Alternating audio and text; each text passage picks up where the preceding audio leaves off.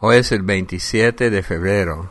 Muy buenos días a todos. Bienvenidos al DAB Español. Diariamente en audio la Biblia, siempre en comunidad todos los días del año. Yo me llamo Roberto y esta semana estamos leyendo de la Nueva Biblia Viva. Del Antiguo Testamento, Levítico 20, 22 hasta el 22, 20.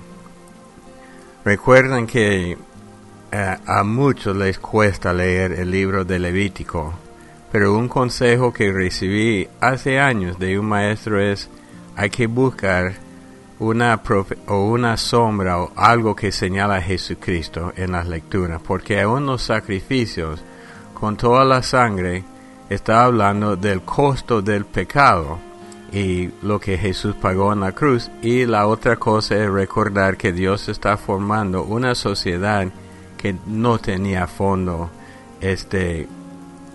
bíblico ni de Dios. Entremos. Guarden pues todas mis leyes y ordenanzas para que no los arroje de la nueva tierra. Apártense de las costumbres de las naciones que he echado delante de ustedes, porque ellas hacen todas estas cosas que les he prohibido a ustedes, y esa es la razón por la que las aborrecí. Yo he prometido darles a ustedes la tierra de ellos. Se la daré para que la posean. Es una tierra de la que fluye leche y miel. Yo, el Señor, que hago distinción entre usted y las otras naciones. Por tanto, harán distinción entre las aves y animales impuros, que no pueden comer, y los que sí pueden comer. No se contaminen ustedes mismos, ni se hagan odiosos delante de mí, comiendo animales o aves que yo les haya prohibido, aunque la tierra esté llena de ellos. Sean santos delante de mí, porque yo, el Señor, soy santo, y los he apartado de las otras naciones para que sean míos. Cualquier adivino o hechicero, hombre o mujer, será apedreado hasta morir y será responsable de su castigo. El Señor ordenó a Moisés que le diera a los sacerdotes, descendientes de Aarón, estas instrucciones. No deben tocar ningún muerto, pues eso los hará impuros. Tan solo se les permite hacerlo en caso de que el muerto sea un pariente cercano, como su madre, su padre, su hijo, su hija, su hermano o su hermana soltera, por la que tenga especial responsabilidad, por cuanto ella no tiene marido. El sacerdote es jefe de su pueblo, así que es diferente de cualquier otro hombre del pueblo. Por eso no debe contaminarse con lo que es impuro. Los sacerdotes no se recortarán el pelo ni la punta de la barba, ni se harán corte en la carne. Serán santos delante de su Dios, y no deshonrarán ni profanarán su nombre. De otro modo serán indignos de presentar las ofrendas quemadas delante del Señor su Dios. El sacerdote no se casará con una prostituta, ni con una mujer de otra tribu, ni con una mujer divorciada, porque es un hombre consagrado a Dios. El sacerdote ha sido apartado para ofrecer los sacrificios a su Dios. Es santo porque yo, el Señor, que lo santifico, soy santo.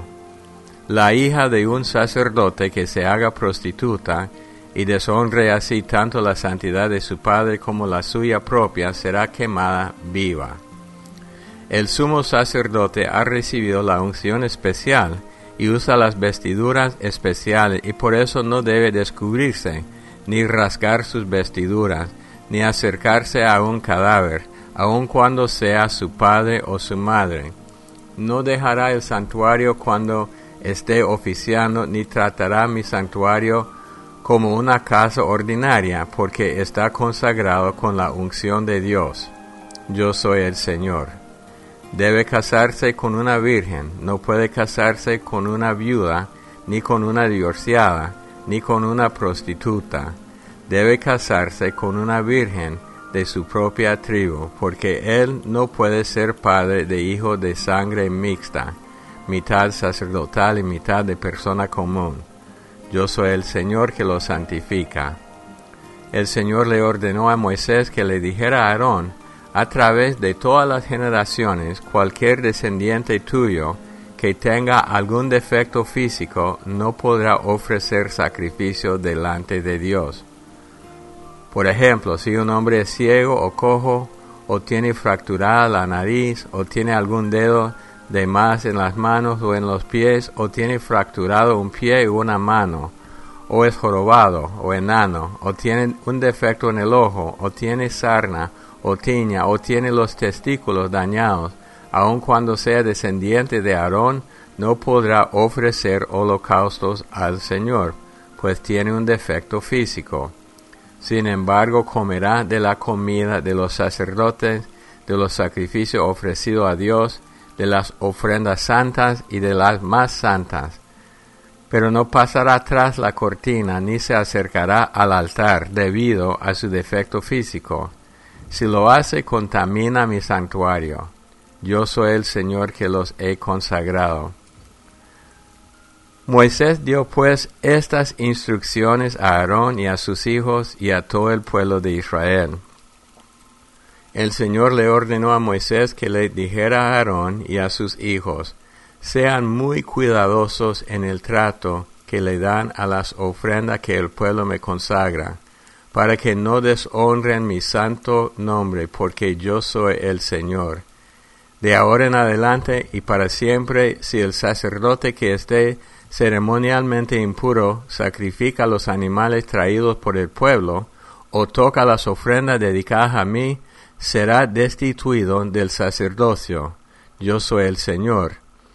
Ningún sacerdote que esté leproso o tenga una llaga que supura podrá comer la santa ofrenda hasta que se haya curado.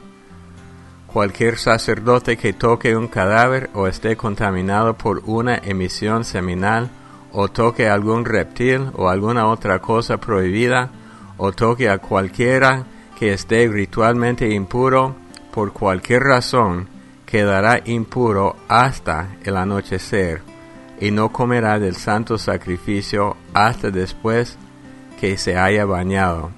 Después de la puesta del sol quedará limpio nuevamente y podrá comer de las cosas sagradas, porque son la fuente de su vida. No puede comer animales que sean encontrados muertos o que hayan sido destrozados por animales salvajes. Por eso lo contaminaría. Yo soy el Señor. Todos los sacerdotes deben ofrecer estas instrucciones para que no sean culpables y mueran por violarlas. Yo soy el Señor quien los santifica. Nadie que no pertenezca a la familia de un sacerdote podrá comer de las ofrendas sagradas. Por eso ni los huéspedes o jornaleros de un sacerdote podrán comer de las ofrendas sagradas. Sin embargo, hay una excepción. Si el sacerdote compra un esclavo con su dinero, ese esclavo puede comer de lo sacrificado. Y si el esclavo tiene hijos en la casa del sacerdote, ellos pueden comer. Si la hija de un sacerdote se casa fuera de la tribu, no puede participar de la ofrenda sagrada. Pero si queda viuda o se divorcia y no tiene hijos que la sostengan, y regresa a casa de su padre, puede comer nuevamente de los alimentos de su padre. Fuera de esto, nadie que no pertenezca a la familia sacerdotal puede comer de las ofrendas sagradas. Si alguien come de los sacrificios sagrados sin darse cuenta, devolverá al sacerdote la cantidad que haya usado, más un 20%, porque el sacrificio santo traído por el pueblo de Israel no debe ser contaminado por personas que lo comían sin estar autorizadas para ello, porque esos sacrificios han sido consagrados al Señor. Cualquiera que viole esta ley es culpable y está en peligro, porque ha comido de las ofrendas sagradas. Yo soy el Señor quien santifica las ofrendas. El Señor le ordenó a Moisés que le dijera a Aarón y a sus hijos y a todos los israelitas en general: si un israelita o un extranjero que viva en medio de ustedes ofrece un holocausto al Señor, sea para cumplir una promesa, o sea una ofrenda voluntaria espontánea, solo será aceptable delante del Señor si es un animal macho sin defecto. Deberá ser un becerro, un carnero o un macho cabrío. Ningún animal que tenga defecto será presentado, porque no será aceptado por el Señor. Marcos 9, del 1 al 29. Algunos de los que están aquí no morirán sin contemplar el advenimiento del reino de Dios con poder, añadió Jesús. 6 días más tarde Jesús llevó a Pedro, a Jacobo y a Juan a una montaña alta.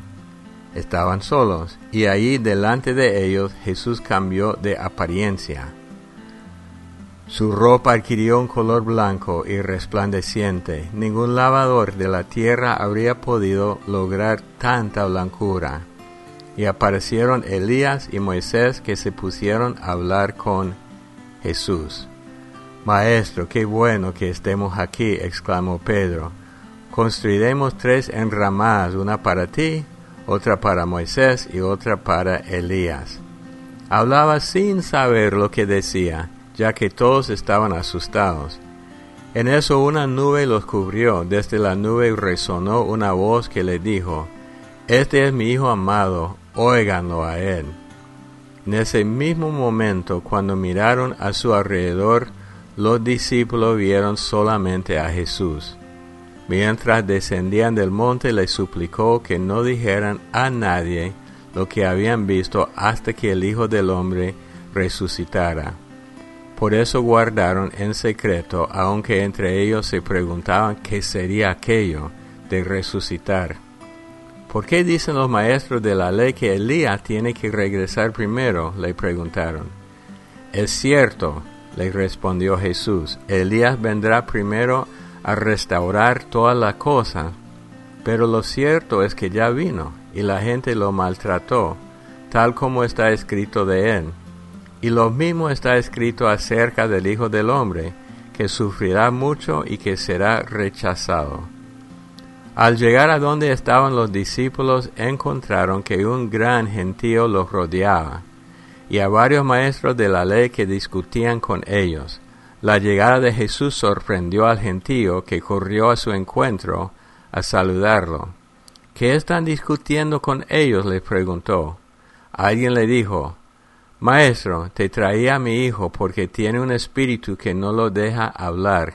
Cada vez que el espíritu lo toma, lo arroja al suelo y le hace echar espumarajos por la boca y crujir los dientes, y mi hijo se queda tieso.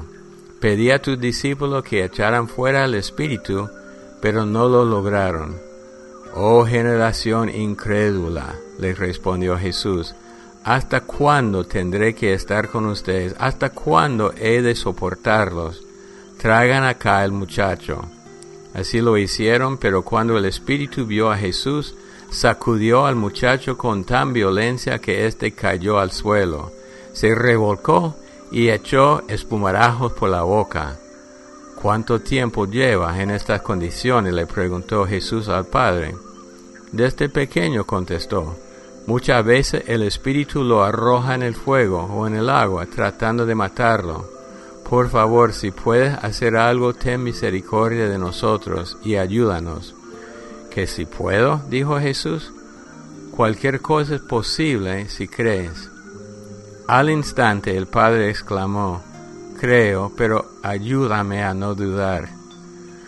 Cuando Jesús vio que el gentío se agolpaba, reprendió al espíritu impuro con estas palabras: «Espíritu mudo y sordo, te ordeno que salga de este muchacho y que no entres más en él». El espíritu gritó, sacudió violentamente al muchacho y salió de él. El muchacho quedó inmóvil, como si estuviera muerto, por eso muchos decían: «Está muerto».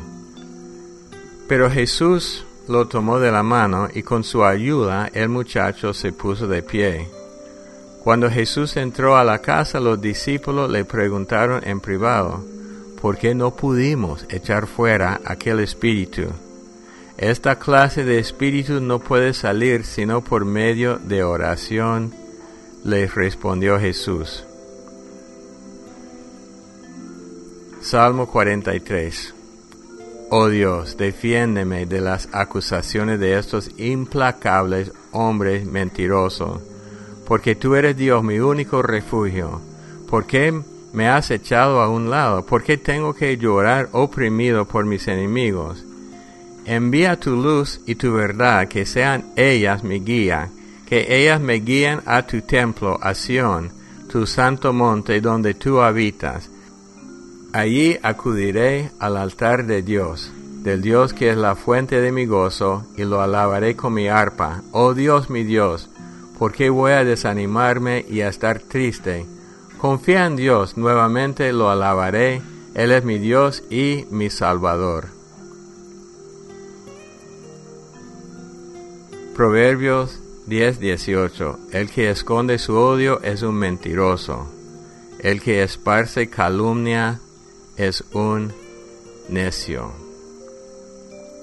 Bueno, en el Evangelio de San Marcos vemos la transfiguración de Jesucristo, donde Pedro y Jacobo y Juan vio a Jesucristo en su gloria, y juntamente con él Elías y Moisés. Hay muchos que hablan por qué Moisés y Elías. La respuesta más común es que representan la ley y los profetas. Pero algunos piensan que tal vez sean esos dos los testigos de Apocalipsis y que están hablando de los últimos días, pero no dice. Pero Pedro, ¿qué cosa? Es que tiene que hablar, no puede quedarse callado. Hay personas así, y comienza a decir tonteras. Qué bueno es que estemos aquí, vamos a construir 3 enramadas. Pero dice, hablaba sin saber lo que decía. Pero una voz dijo, este es mi hijo amado, óiganlo a él. Y después descendieron del monte.